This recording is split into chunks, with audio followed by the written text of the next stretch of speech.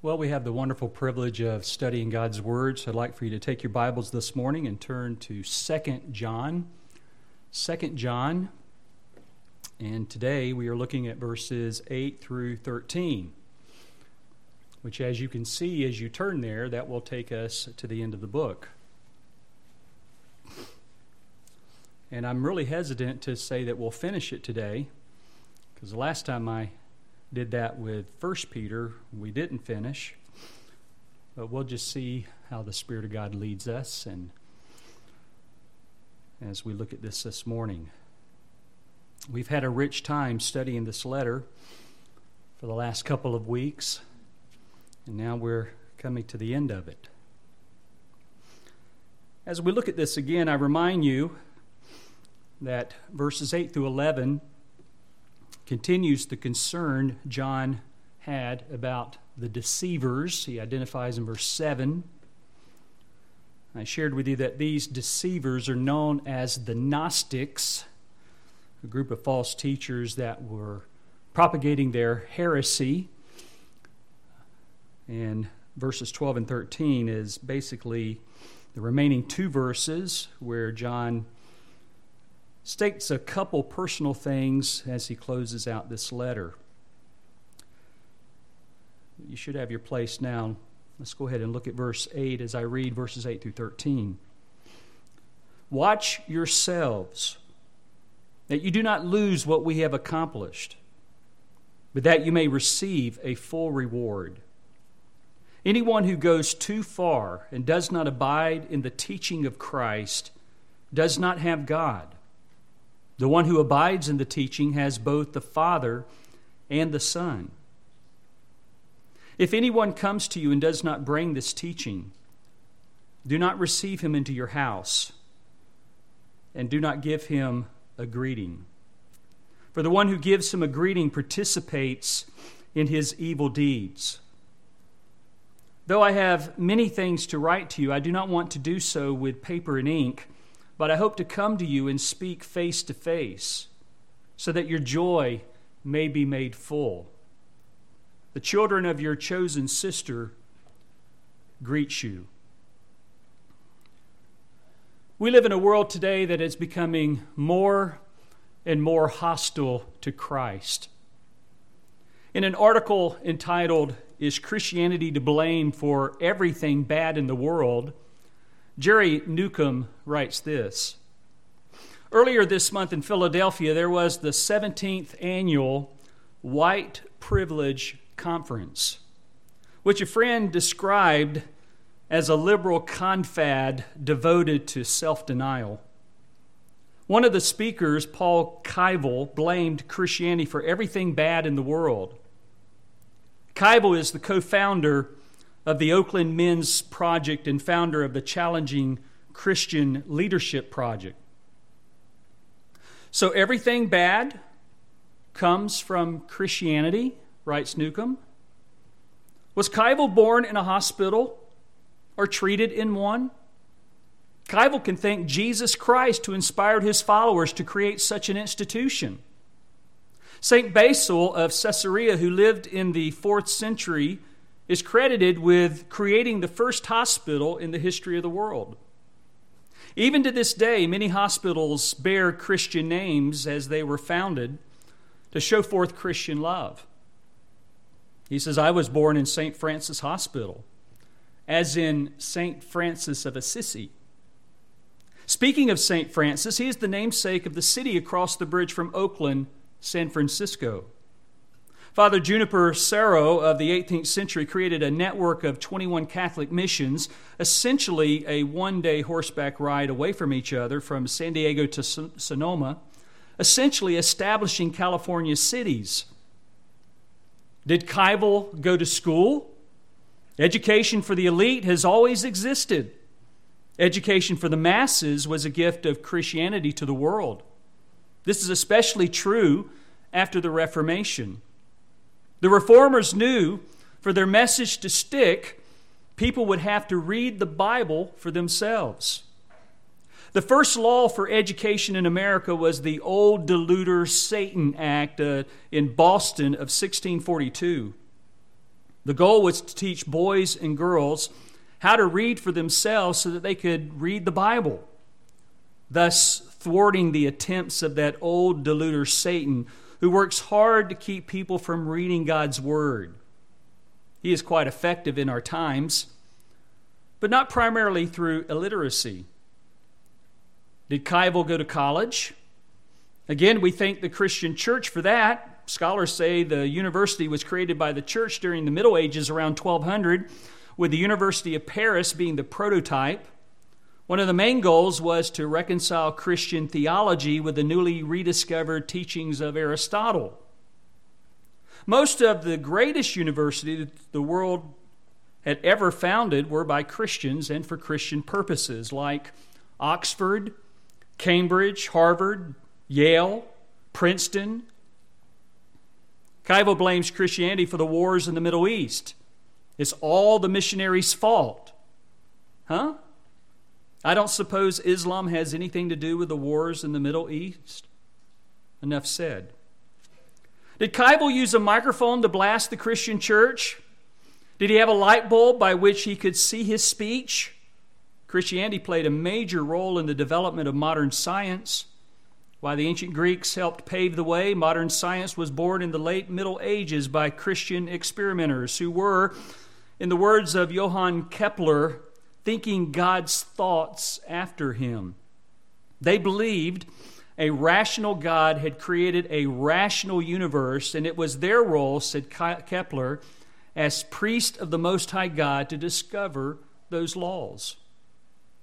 As D. James Kennedy and I pointed out in our book, What If Jesus Had Never Been Born?, the founders of all the major branches of science were professed believers in Jesus.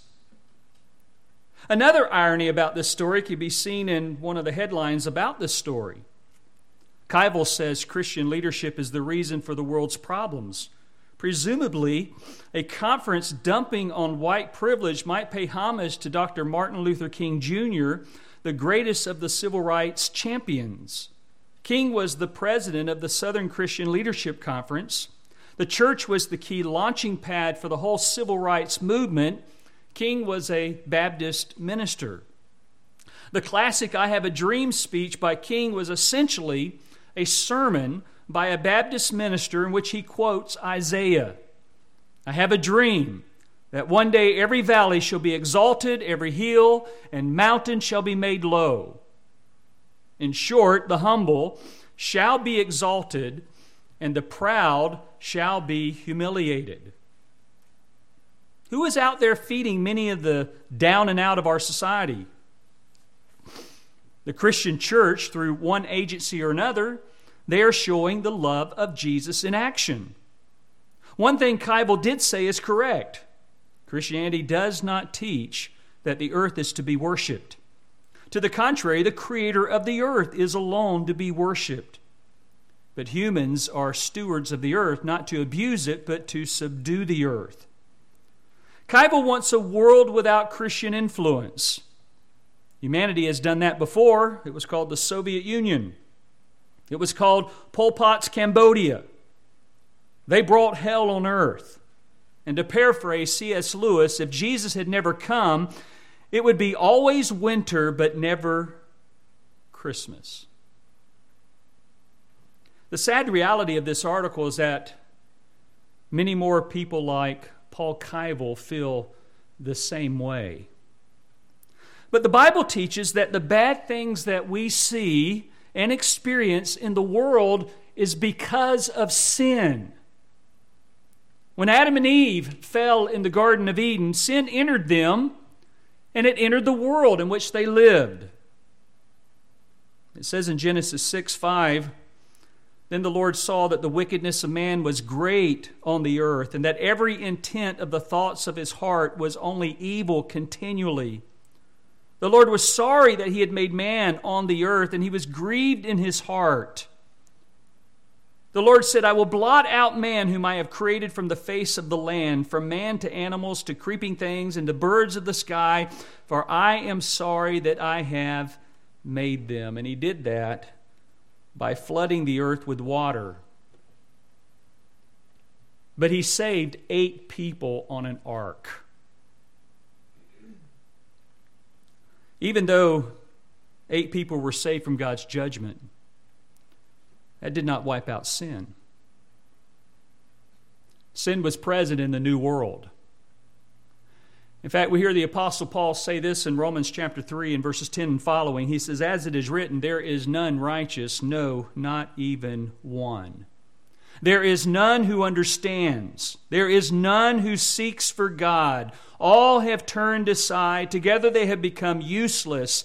There is none who does good. There is not even one. Their throat is an open grave. With their tongue they keep deceiving. The poison of asps is under their lips, whose mouth is full of cursing and bitterness. Their feet are swift to shed blood. Destruction and misery are in their paths, and the path of peace they have not known. There is no fear of God before their eyes." So the evil that you and I see today in the world is driven by man's depravity and by Satan, who has blinded men's eyes from the gospel. In fact, Satan's work is to prevent people from turning to the biblical Jesus. So he sends his ministers to do his bidding by preaching another gospel. That's why there are people who think Jesus was just a good person or a good teacher or even a prophet, but not God in human flesh. And as we look at 2 John, John shared his concern about these many deceivers who have gone out into the world according to verse 7. And now as we look at verses 8 through 11, we're going to learn what he says about discerning who they are. What does he tell us about these deceivers? And what should you do first in identifying them?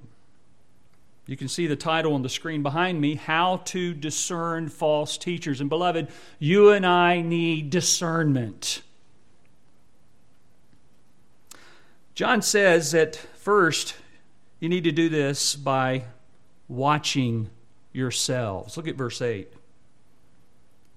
He says, "Watch yourselves, that you do not lose what we have accomplished, but that you may receive a full reward."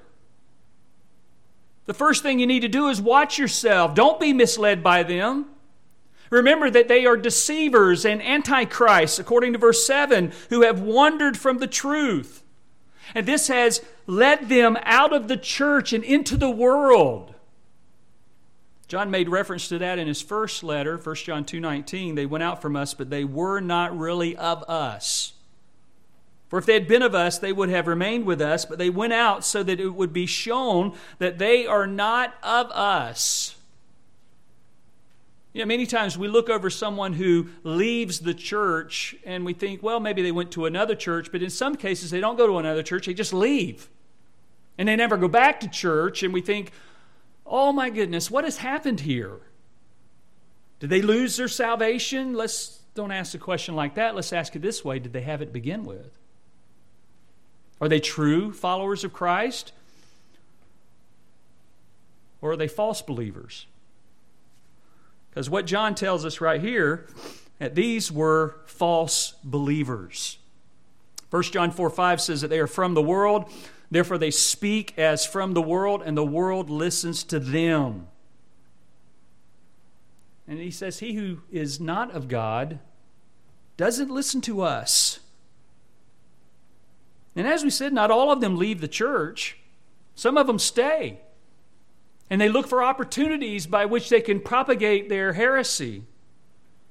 Acts 20 and verse 30, Paul said, "From among your own selves men will arise, speaking perverse things, to draw away the disciples after them." So you have to watch yourself. What was the main heresy? Well, the main heresy is back in verse 7.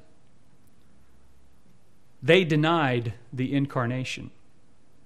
He says in verse 7, "For many deceivers have gone out into the world, those who do not acknowledge Jesus Christ is coming in the flesh. This is the deceiver and the antichrist."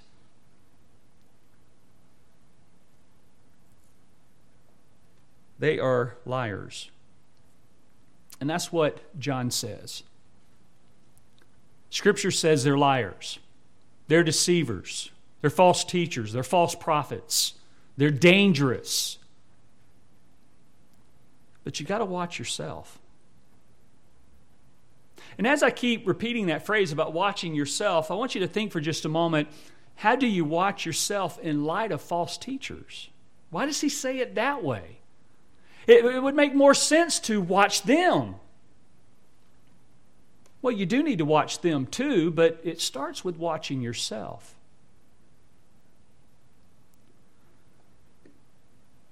John said in 1 John 2:22, "Who is the liar but the one who denies that Jesus is the Christ, is the Messiah, the anointed one? This is the Antichrist, the one who denies the Father and the Son." So when you watch yourself, you have to make sure you're not sympathetic to them. These heretics were traveling from church to church, taking advantage of Christian hospitality as they spread their lies. And once they were taken in, they would spread their false teaching about Jesus. It's even possible that the lady to whom John addressed may have inadvertently or unwisely shown them hospitality. If you remember, 2nd and 3rd John are about the subject of hospitality. Preachers would travel from city to city, and the Christians were urged to put them up as they traveled. But here John is cautioning her, as well as all believers. And even as we read this today, it's a caution to us against participating in a false teacher's evil deeds by showing them hospitality. Years ago, I would have Jehovah's Witnesses visit my house. They don't now. I don't live in a place where they can get to me. Praise God. But they used to come to my house when I lived out here. And they'd knock on your door, and you could always be prepared because you could see them. They would park and walk. And they'd carry their little satchels. And every now and then you'd have a Mormon visit you, and you could identify them as well because they're in their white shirts, ties, and riding their bicycles. So they were easy to spot also. But not everyone is easy to spot just by the way they dress or by the way they appear at your door. And I can't tell you how many times that I pulled an Archie Bunker on them. You know what that means? Well, those of you who don't know Archie Bunker was a bigot, a very bad man, and what he would do when somebody came to the door he didn't want to speak to, he would just slam the door and walk away. That might sound very harsh, but folks, that is exactly what this text is telling you to do. You have to be very cautious with a false teacher. And if you're going to talk to them, you need to make sure you're the one controlling the conversation. And you want to make sure that you are prepared to talk to them. Otherwise, don't. Jesus said, "The blind will lead the blind, and both of them will fall into the ditch. Leave them alone."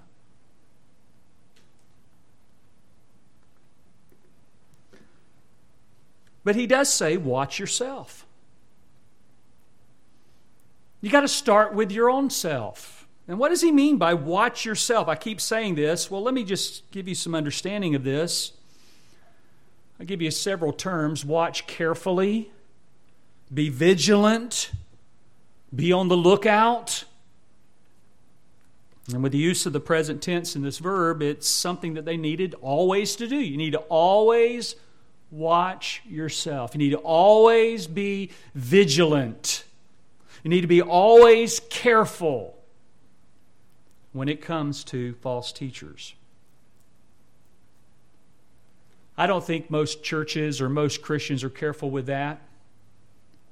TBN is a very popular channel, and many believers turn that channel on in their homes, and I know that because they tell me that.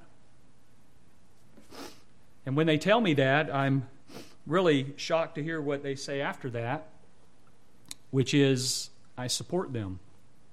I send them money.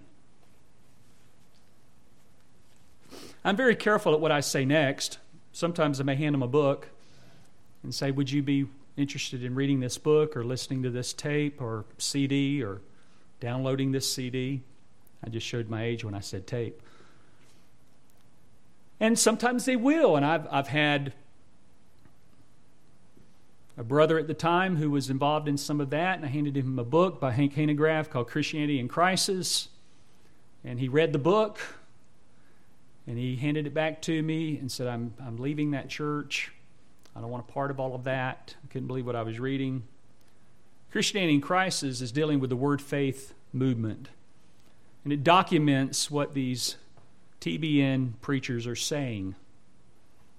Verbatim quotes. And if you're not interested in reading the quotes, guess what's included with the book? Links and a CD that gives you the audio of them saying it. But I find it very amazing that people can say things and then come back and deny saying it, even though we have a recording of it. That's exactly what politicians do. They forget that we're in a digital age where just about everything is recorded. And people today, they're more interested in getting a certain number of hits on YouTube, so they will film a mugging or a rape or something like that and not help the person. They'll film it so they can put it up on their YouTube channel and get all their hits. That's very callous. That shows the darkness of the heart right there. Put your phone down and help the person. But you need to be careful. You need to be vigilant. And you need to always do this. And let me show you how this word is translated in other places. Over in Mark 13:9, it's translated, be on your guard. It's translated in Ephesians 5:15 to be careful. It's translated in Philippians 3:2 to beware. So they needed to beware by being careful how they responded. They needed to be on their guard. And Jesus even said it this way, like in Matthew 24:4, see to it that no one misleads you. See, we're getting closer now to why he's saying, watch yourself. You need to make sure no one misleads you. How are you going to do that? There's only one way I know how to do that. Saturate yourself with this. You know, I don't have to go out and study heresy. All I need to do is study the truth. If I study the truth, then anything that's not the truth is heresy, and that will be widely known. And I'll tell you just how that worked out for me.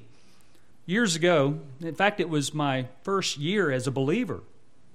I was involved with a few men, and we were doing a discipleship class. Our pastor was teaching us, and we'd meet once a week. But we hung out all the time, so it was a little bit more than just a get-together. But we would meet, study the Bible, and things like that. And I remember one day I was over at one of my friend's house, and there were two guys over there talking to his grandmother. And I met them and didn't know who they were. Notice they did have a little sticker on, not a sticker, but a little pin on their jacket, and it said, Elder so-and-so. I didn't know anything about it. They were Mormons, by the way. I didn't know it. And I did know something about Mormons at the time. And so as we're talking, he recounts a story in the Bible. And this is what gave him away. When he recounted that story, he didn't even say it right. He didn't even refer to it correctly. I mean, he was totally off in what he was sharing. And I don't even remember everything that I said, but I remember understanding that they were Mormons. And I was visiting my friend's house, and I ran those two guys off from my friend's house and his grandmother because I was thinking, you know, your grandmother doesn't need to hear them. They don't need to listen to them. She needs to hear the truth, not heresy. And they left. And that was my first experience with Mormons. I had another time when I was experiencing with Jehovah's Witnesses. And as I told you earlier, that they would come and knock on my door and visit us and try to get us to buy into their heresy. And sometimes I would talk to them and sometimes I would not. And I remember an account that I was hearing of another person. He was a Greek professor in a seminary. And a couple of Jehovah's Witnesses came up to his house. He was outside working in the yard. He was on a shovel. He was dirty, stinky, and the whole 9 yards. And they came up talking to him, and they were quoting Greek to him, and they didn't know that he was a Greek professor at the local seminary. He said, "Hold on just a minute." He walked inside, grabbed his Greek New Testament, came back out, handed it to him upside down, and said, "Here, read this." And they said, "Well, yours doesn't read like ours." Well, you didn't even have enough sense to know it was upside down. If you had any kind of knowledge of Greek, you would know it was upside down. But they claim to know what the Scriptures believe and teach, but they don't. And they do what Satan does, give you half-truths. And those half-truths are what suck you in. Jesus said in Mark 13:6, "Many will come in my name, saying, 'I am he,' and will mislead many." And in that day, and that's the time, speaking of the end, that there will be false Christs that will rise up saying, "I'm the Messiah.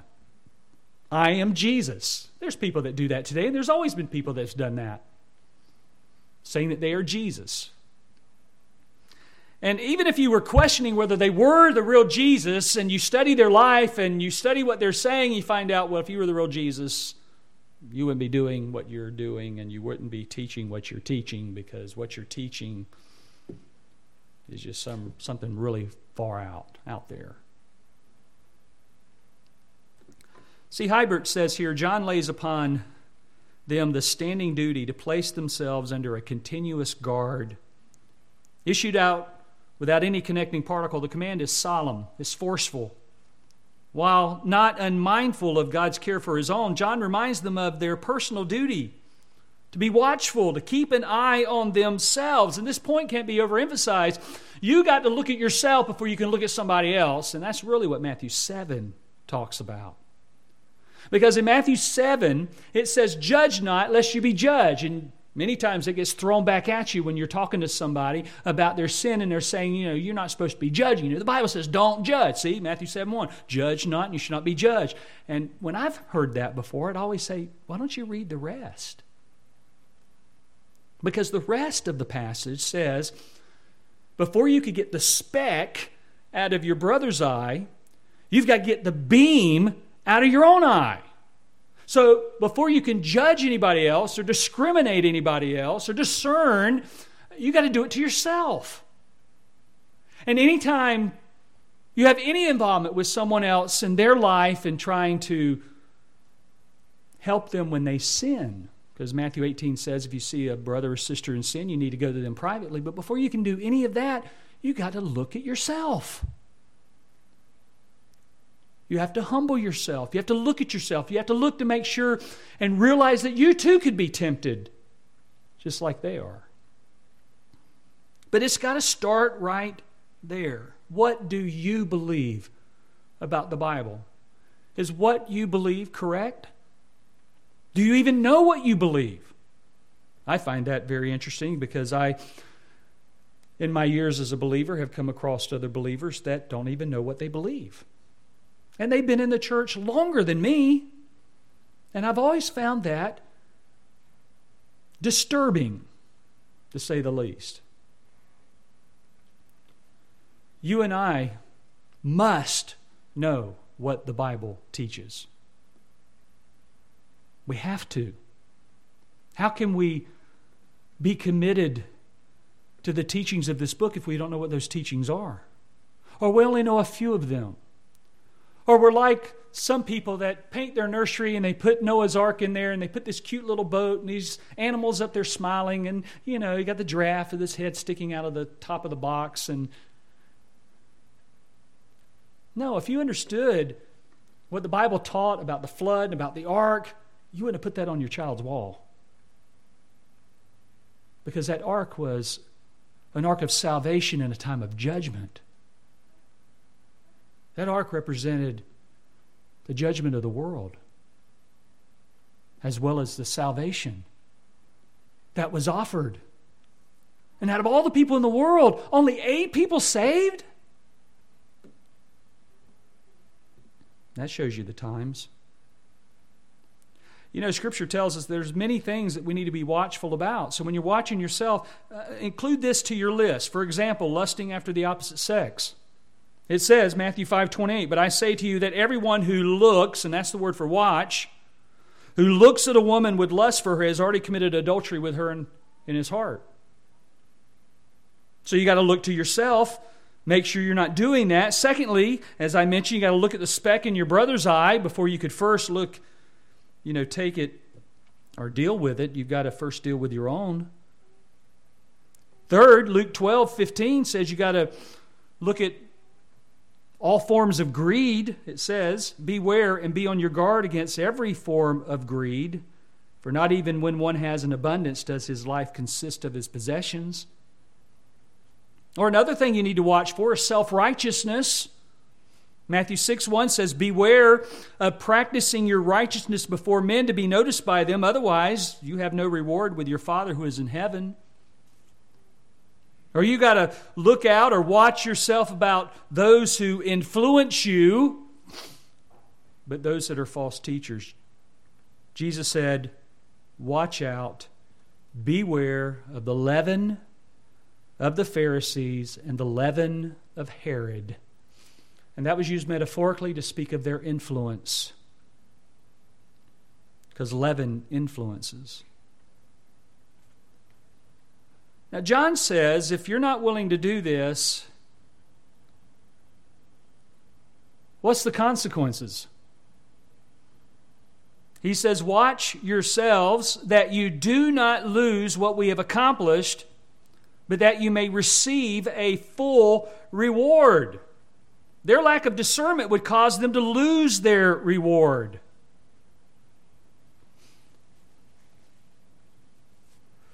The idea of lose means to fail, to maintain.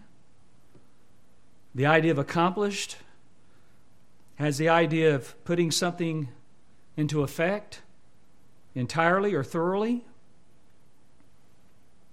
So you could read it back this way: guard yourself.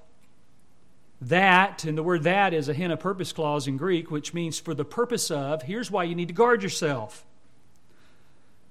For the purpose of not failing to keep or to maintain what we have put into effect or have worked for, but that you may receive a full reward. You can lose your reward. I know you're probably thinking like me, just to be in heaven is reward enough. And in a way, I would agree with that. But then to have a reward on top of that, that's really gracious of the Lord to do that. But rewards, they're based upon several things. Let me have you to turn to 1 Corinthians 3. 1 Corinthians 3. And they are mentioned there, but as they're mentioned there, it's used by different terms. 1 Corinthians 3, and look at verse 12. He says, "Now if any man builds on the foundation with gold, silver, precious stones, wood, hay, straw, each man's work will become evident.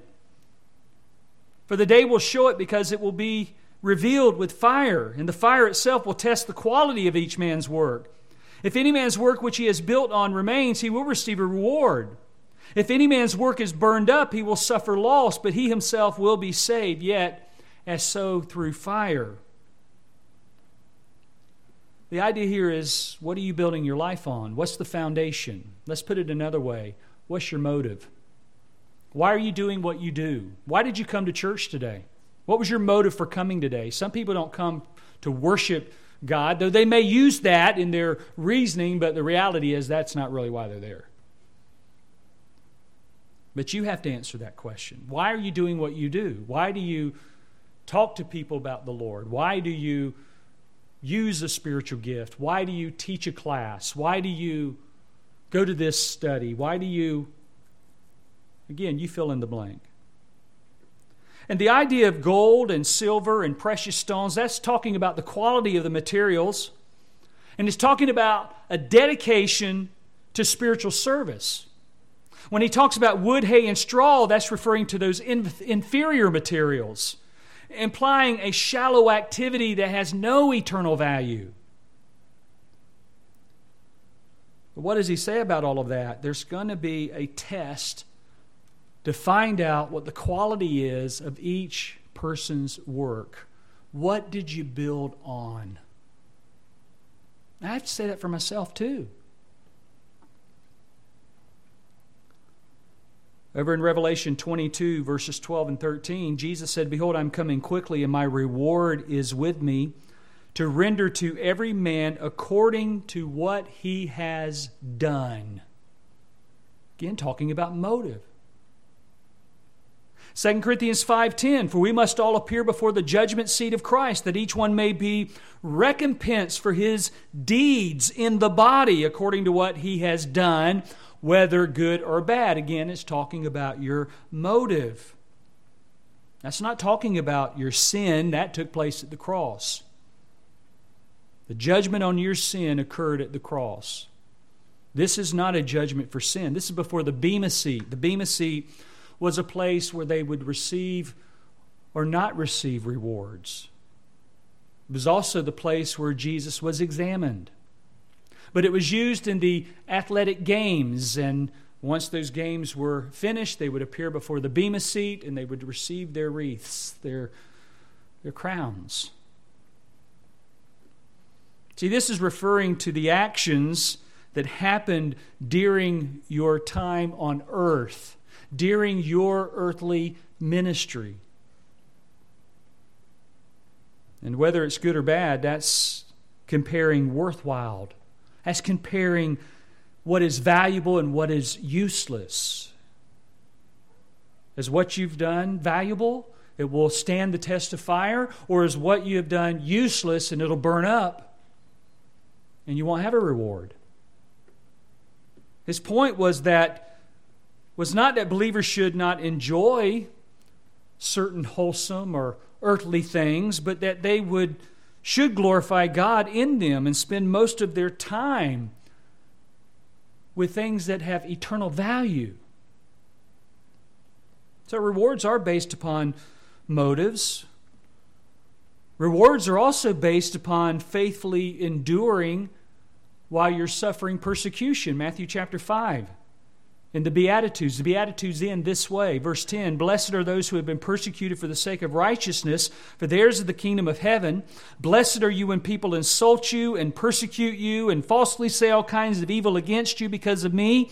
Rejoice and be glad, for your reward in heaven is great. For in the same way they persecuted the prophets who were before you." You're faithful. You're faithfully living Christ, living the gospel, preaching the gospel. And you're being persecuted for that, but you're enduring through that. He says, rejoice. Your reward's great. God hasn't forgotten about you. God sees what you're going through. Like it says in Hebrews, He has not forgotten your labor of love that you've shown toward His name. But here, the rewards are based upon our entertainment of heresy.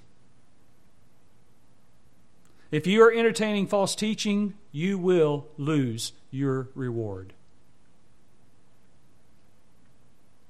And I'll tell you what, if you're entertaining false teaching, you will be one of the most confused persons. You'll be all over the place.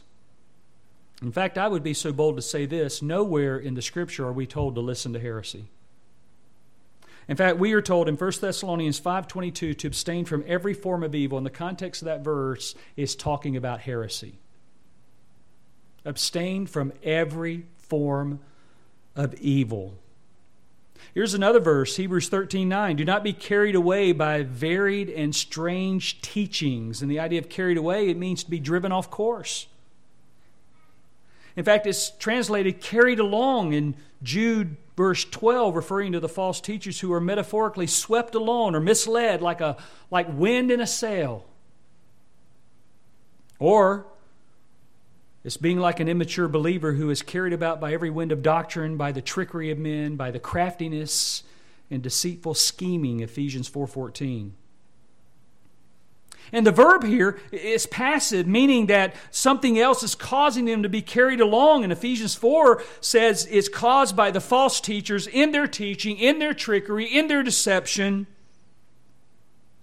And as Peter concludes, as he talks about false teachers in 2 Peter 3:17, he says, you need to be on your guard so that you are not carried away by the error of unprincipled men and fall from your own steadfastness. So you see how serious this is? When he tells you to watch yourself, guard yourself. One of the reasons why he says to do that, because if you don't, you're going to lose your reward. But another reason why you need to do this is because of these deceivers. And again, the context and the background to this letter is the itinerant preachers traveling around. And by the way, everybody knew who they were and everybody knew what they taught. And for you to ignore that and let them in your house and give them a meal and give them a place to stay, you will lose your reward. It says it right there. And reason why it says guard yourself, because of that desire to be compassionate to a person who has a need.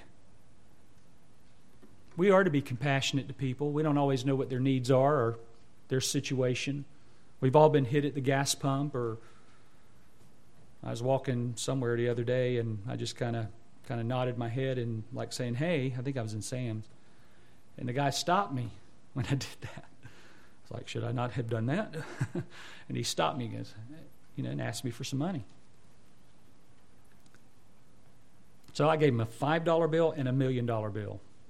And I said, I'll give you this $5 if you read this $1 million, and I'm going to stand here and wait for you to read it.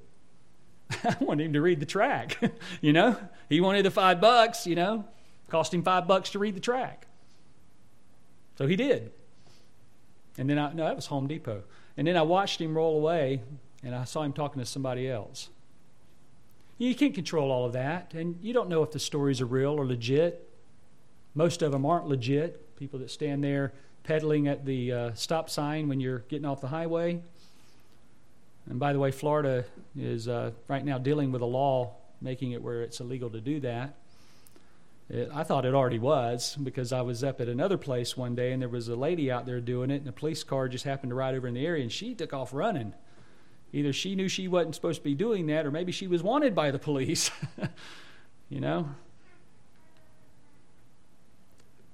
So the first thing you have to do is watch yourself. Don't be misled by them. Don't be sympathetic to their need for a place to stay. Guard yourself. And the second thing you need to do in discerning false teachers is you got to evaluate what is taught.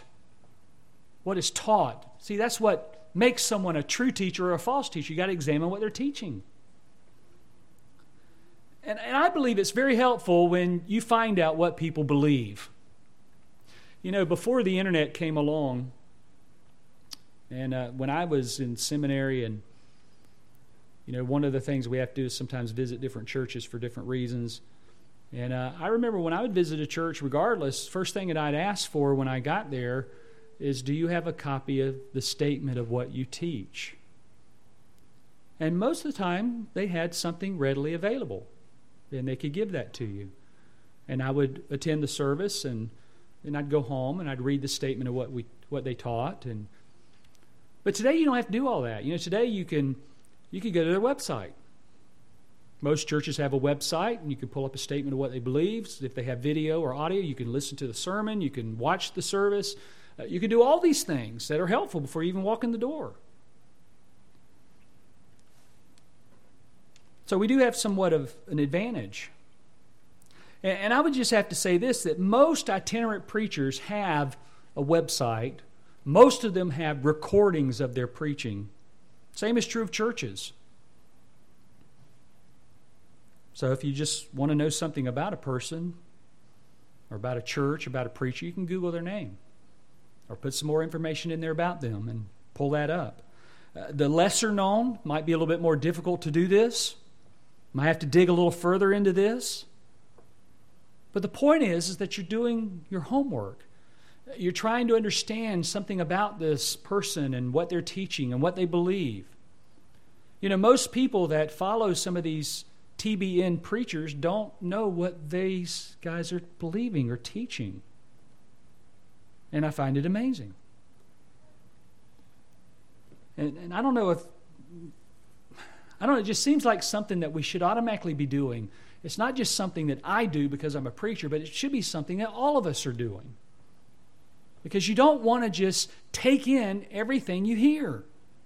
You have to examine it. And I'll tell you this today, and I've said it many times before, but I'll say it again. Examine what I'm saying up here. I'll give you a copy of my notes. In fact, they're already on the website. Go to the website. They're right there. You can print what I'm looking at right here. Has quotes, footnotes, has the verses, has the breakdown of the verses, has all these different terms that I'm using. It's all there. The recording will be up there after the service. You can pull the recording up, listen to the sermon again, follow it with the notes. It's not hard to do. I mean, we've done everything possible to accommodate. Not for the purpose to show that we're real and we're true and we're biblical and so forth, but to teach the Word of God and to do it in an expositional way so that you can grow. See, when you look and examine these deceivers that John is dealing with, they did not continue in the teaching of Christ. Look at verse 9. He says, anyone who goes too far or runs ahead and does not abide in the teachings of Christ does not have God. What's the teachings of Christ? I got asking that question. I did a lot of research on that. In fact, that's the only time that phrase is used anywhere in the Bible. It's right here, 2 John verse 9. And I just kept meditating on that, and I was thinking, Lord, what does that mean? I mean, I can go and just study the teachings of Christ, but is there something specific here? And it's very specific because it backs you to verse 7. What's the teachings of Christ? He came in the flesh. His incarnation. And I wouldn't just say just his incarnation, because you know what's tied to his incarnation? His deity. I'll give you some verses. Might want to jot these down. John 1:1. In the beginning was the Word, and the Word was with God, and the Word was God. Verse 14, and the Word became flesh and dwelt among us, and we beheld His glory, the glory as of the only begotten of the Father, full of grace and truth. John also said in 1 John, what we have from the beginning, what we have heard, what we've seen with our eyes, what we have looked at and touched with our hands, concerning the word of life. The life was manifested, we have seen, testified, proclaimed to you the eternal life, which was with the Father and was manifested or made visible to us. And what we have seen and heard, we're proclaiming to you, that you too may have fellowship with us. And indeed our fellowship is with the Father and with His Son Jesus Christ. And there John in his first letter, he's talking about this Word becoming flesh. But let me show you some other places where the deity and incarnation, or the deity and humanity, are used together, like 1 John 5:20. And we know that the Son of God has come. There's His humanity. He has given us an understanding so that we may know Him who is true, and we are in Him who is true, in His Son. Again, Son talks about the incarnation, in His Son Jesus Christ. And here is the deity part. This is the true God and eternal life.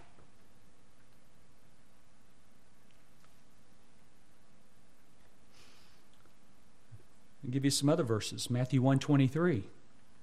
Behold, the virgin shall be with child, and shall bear a son.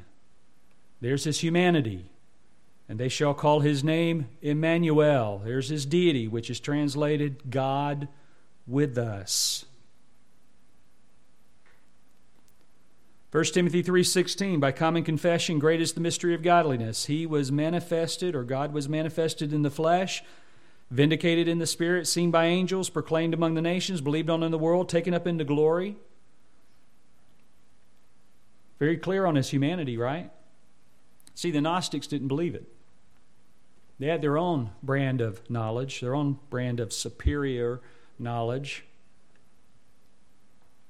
that only they and a select few had. Only a select few had this or knew this.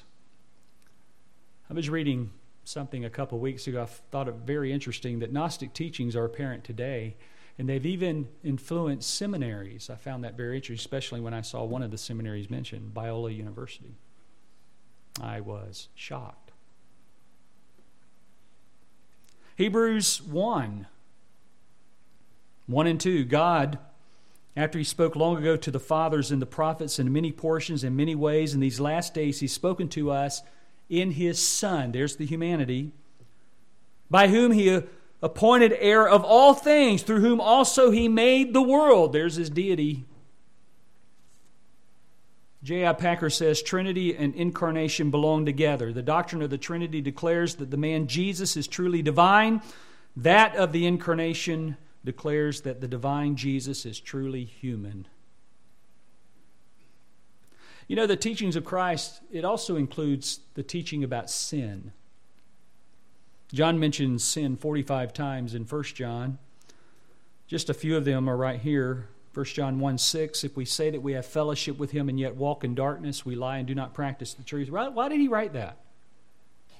Because the Gnostics, that's what they were doing. They said they had fellowship with God, but their lives were indicating a life of darkness. He says, you're liars. You know, last week I talked about mentioning names. And I've already mentioned a few.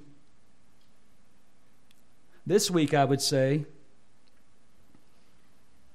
John is being very bold right here. This is almost kind of like Paul in Peter's face. When Peter played the hypocrite, he says, I told him to his face. You remember? One minute he's eating with the Gentiles, and then those of the circumcision, the Jews of the circumcision come, and what's he do? He withdraws. He says, Peter, you are a hypocrite. Said it to his face. 1 John 1:8, if we say that we have no sin, we are deceiving ourselves and the truth is not in us. The Gnostics believed that matter was evil. That's why they didn't believe Jesus came in the flesh or had a physical body, because that would be evil. And they believed the Christ, the anointing came upon Him prior to His death on the cross. It left.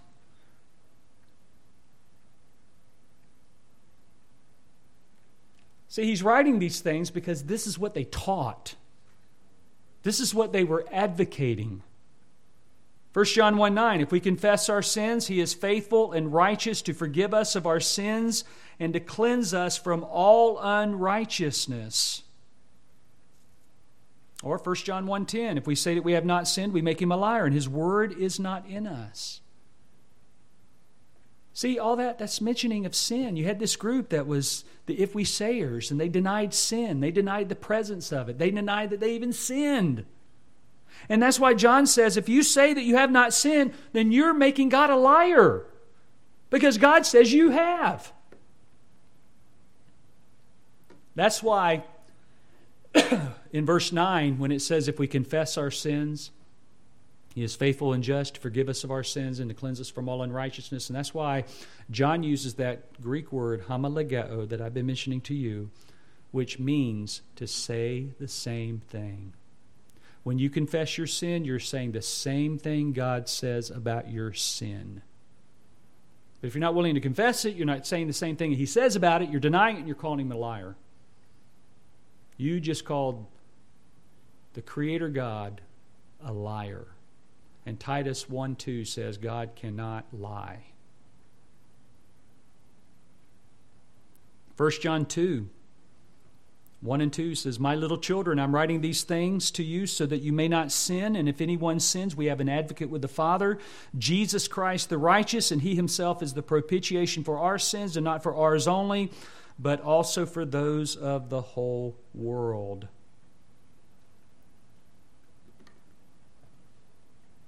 See? Sin is part of the teaching of Christ.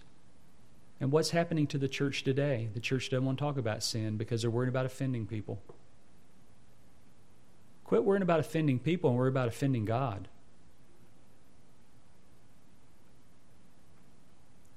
If you don't want to talk about sin, you want to deny its presence, you're not a believer. What are you forgiven of if you're not willing to talk about it? Joel Osteen will not talk about sin. He was interviewed on Larry King and would not talk about it. Couldn't even tell people how to be saved. He's got the largest church, one of the largest churches in America. Can't tell someone how to be saved. And he's on national TV. A great opportunity to tell the world how to be saved and won't talk about sin. If you're not going to talk about sin, you can't talk about the cross. Can't talk about why Jesus went there and what he did on the cross. You're not going to talk about sin. And you got other churches with their little 20-minute sermons and their tight jeans and sissy haircuts, and I have more to say about that. But I won't say it. I've said enough. It's changed. The church has changed in a bad way. Very bad way.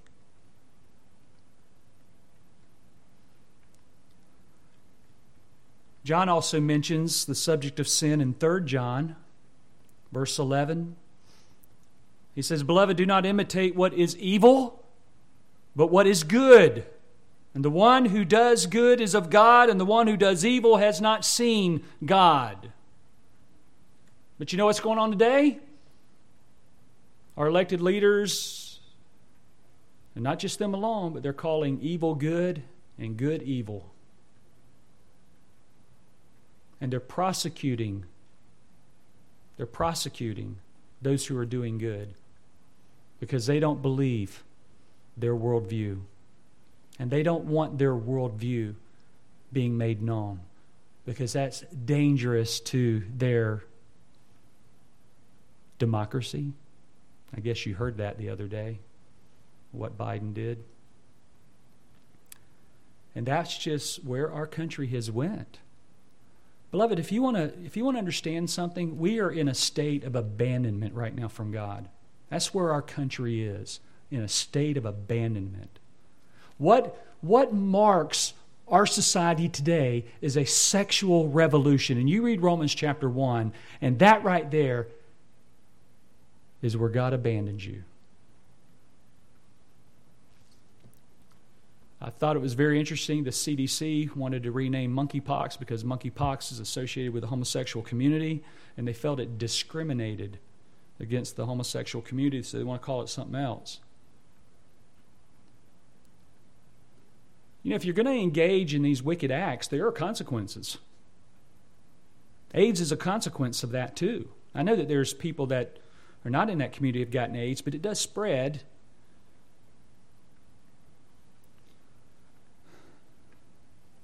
I wish I had 2 hours to talk and then I could finish this message today. But I don't think it's going to happen. So we'll just stop right here. Beloved, we need to get the message of 2 John right here. False teachers are so dangerous. We need to understand that. We need to identify who they are and stay away from them and warn others of them too. But even more than that, you need to make sure that you're guarding yourself. And one of the ways you can guard yourself that I didn't mention is by preaching the gospel. Preach that gospel that's right here in the Scriptures and live it. The Reformers would say it this way: preach the gospel every day to yourself. Every day. Remind yourself of what the Scriptures teach about the gospel, the good news. And be reminded that it was bad news to you. You were under the condemnation of God. because your deeds were evil and your refusal to believe.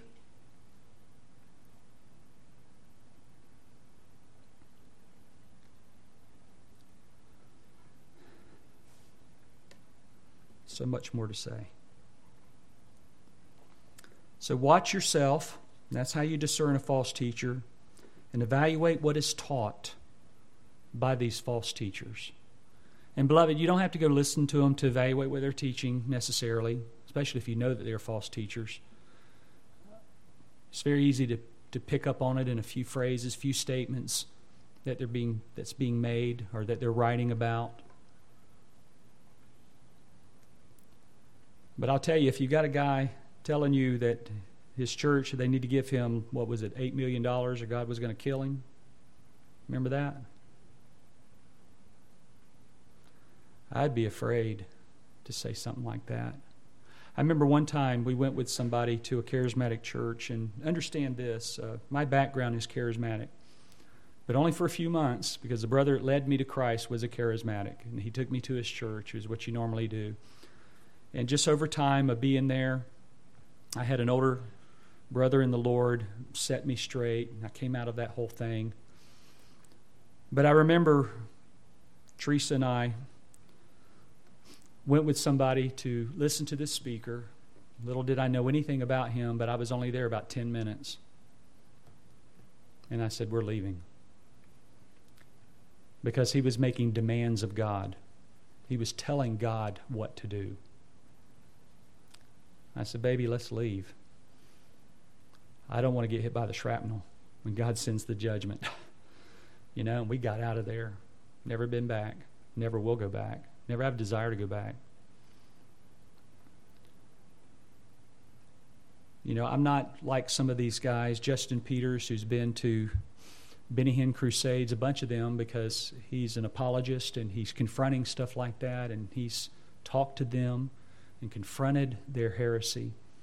Some of these false teachers know they're false teachers. And I was just reading on his website an article he wrote, and he personally believes Benny Hinn knows that he is a false teacher and purposely deceives people, that he has the proof. Some of them maybe not. Another one was Kenneth Copeland. Knows he's a false teacher. By the way, Kenneth Copeland didn't get rid of the COVID, did he? Well, beloved, again, we've got to be careful. We've got to make sure that our beliefs come from the Bible. We understand the Bible, which means we have to study the Bible, be diligent as we handle it accurately, make sure that we're holding it up that way. Father, I thank you for this time that we've had together. I hate that we have to cut it off right here.